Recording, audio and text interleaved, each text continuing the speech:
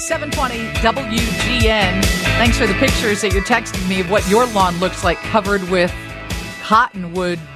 Cotton. I mean, somebody just said, my kid just mowed the other day, and this is the end result. They sent a picture from Lily Lake at 47 and 64 out in the western suburbs, and it just looks like it has snowed. So why this year? We thought that we would reach out to Dr. Jolene LaMontagne.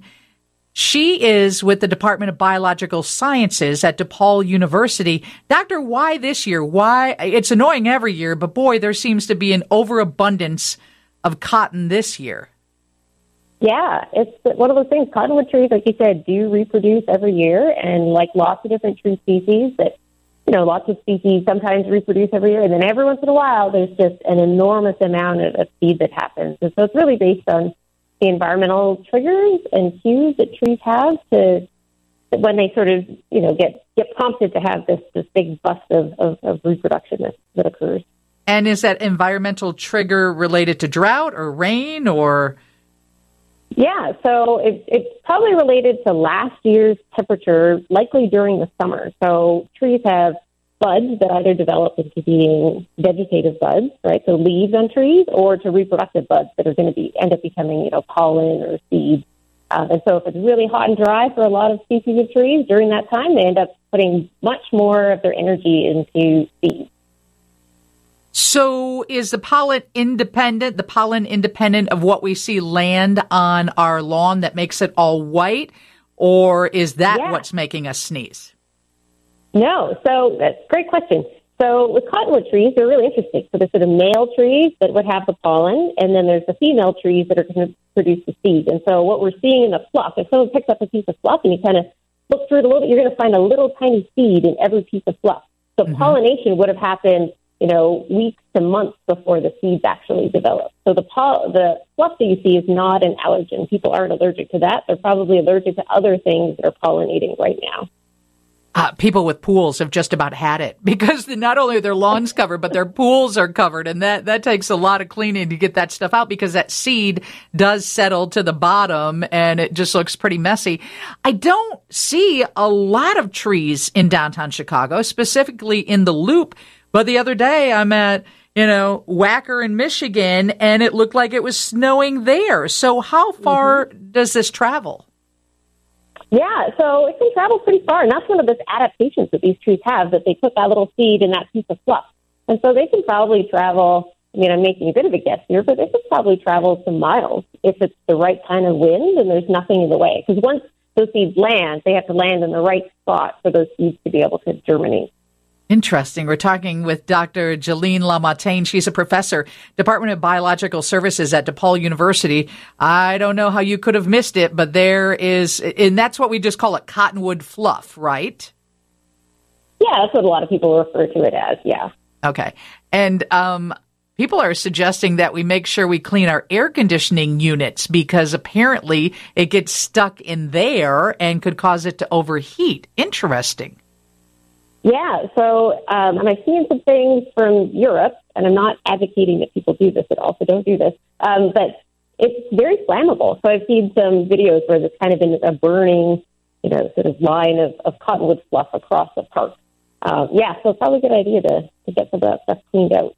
Yeah, somebody sent in a text about that, too, said a friend of mine almost burned down her neighborhood in the burbs last year because she thought she could set it on fire, and apparently it is very flammable. Yeah, don't do that. So is there any use for it? What is the good? What's the upside of all this cottonwood fluff? Sure, yeah. If you're a tree, it's really good, right? So this is how you're going to have the future generation of trees. And of course, one cottonwood tree can have up to something like 48 million seeds on it in a really big year. But you're not going to get 48 million cottonwood trees out of that. And so the seeds are food for a lot of different species as well.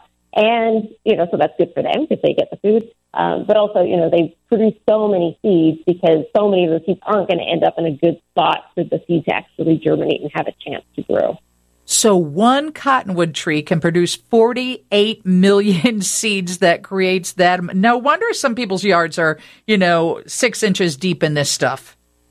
Yeah, absolutely. So one other question.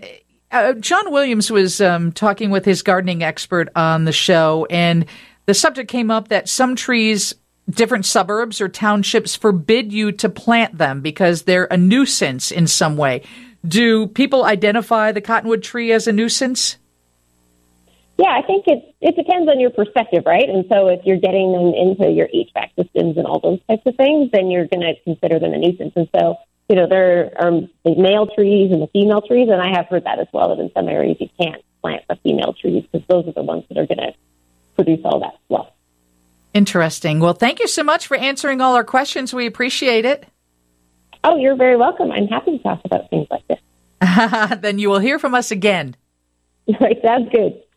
Dr. Jolene LaMontagne from DePaul Biological Services. Somebody said, my mother-in-law puts a piece of sunscreen or just screening around her AC unit to help keep the cottonwood or the cotton fluff, they call it, from getting in there, and then just wipes it off with a wet paper towel, much like you would, I guess, your vent and your dryer. It's not hard to gather if it's on a screen, but boy, it is everywhere this year. Some people vacuum their mattress. I suggest you vacuum your air conditioning coils. Yeah, absolutely. I do that. Well, I've done it.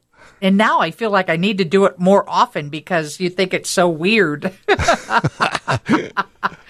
Oh, my gosh. So we'll be talking about this, and Steve, of course, will have it in his news, but thank you for sharing the pictures that you're sending in about what is happening in New York. People are saying the air quality on the Jersey Shore is really unhealthy as well. And this person who lives, I want to say, in Toms River, New Jersey, who listens to WGN, said the birds and the geese are not singing, they're not flying, they're not moving, because can you imagine? As humans, how difficult it is. But if you look at the pictures we've posted, the live cams on WGNradio.com, you'll see that I don't know how any living thing can survive this. But that's next. Steve will cover it in the news. It's all about the Canadian wildfires and the smoke that has fallen on New York City. That's coming up from the Northwestern Medicine Newsroom. We're Chicago's very own WGN.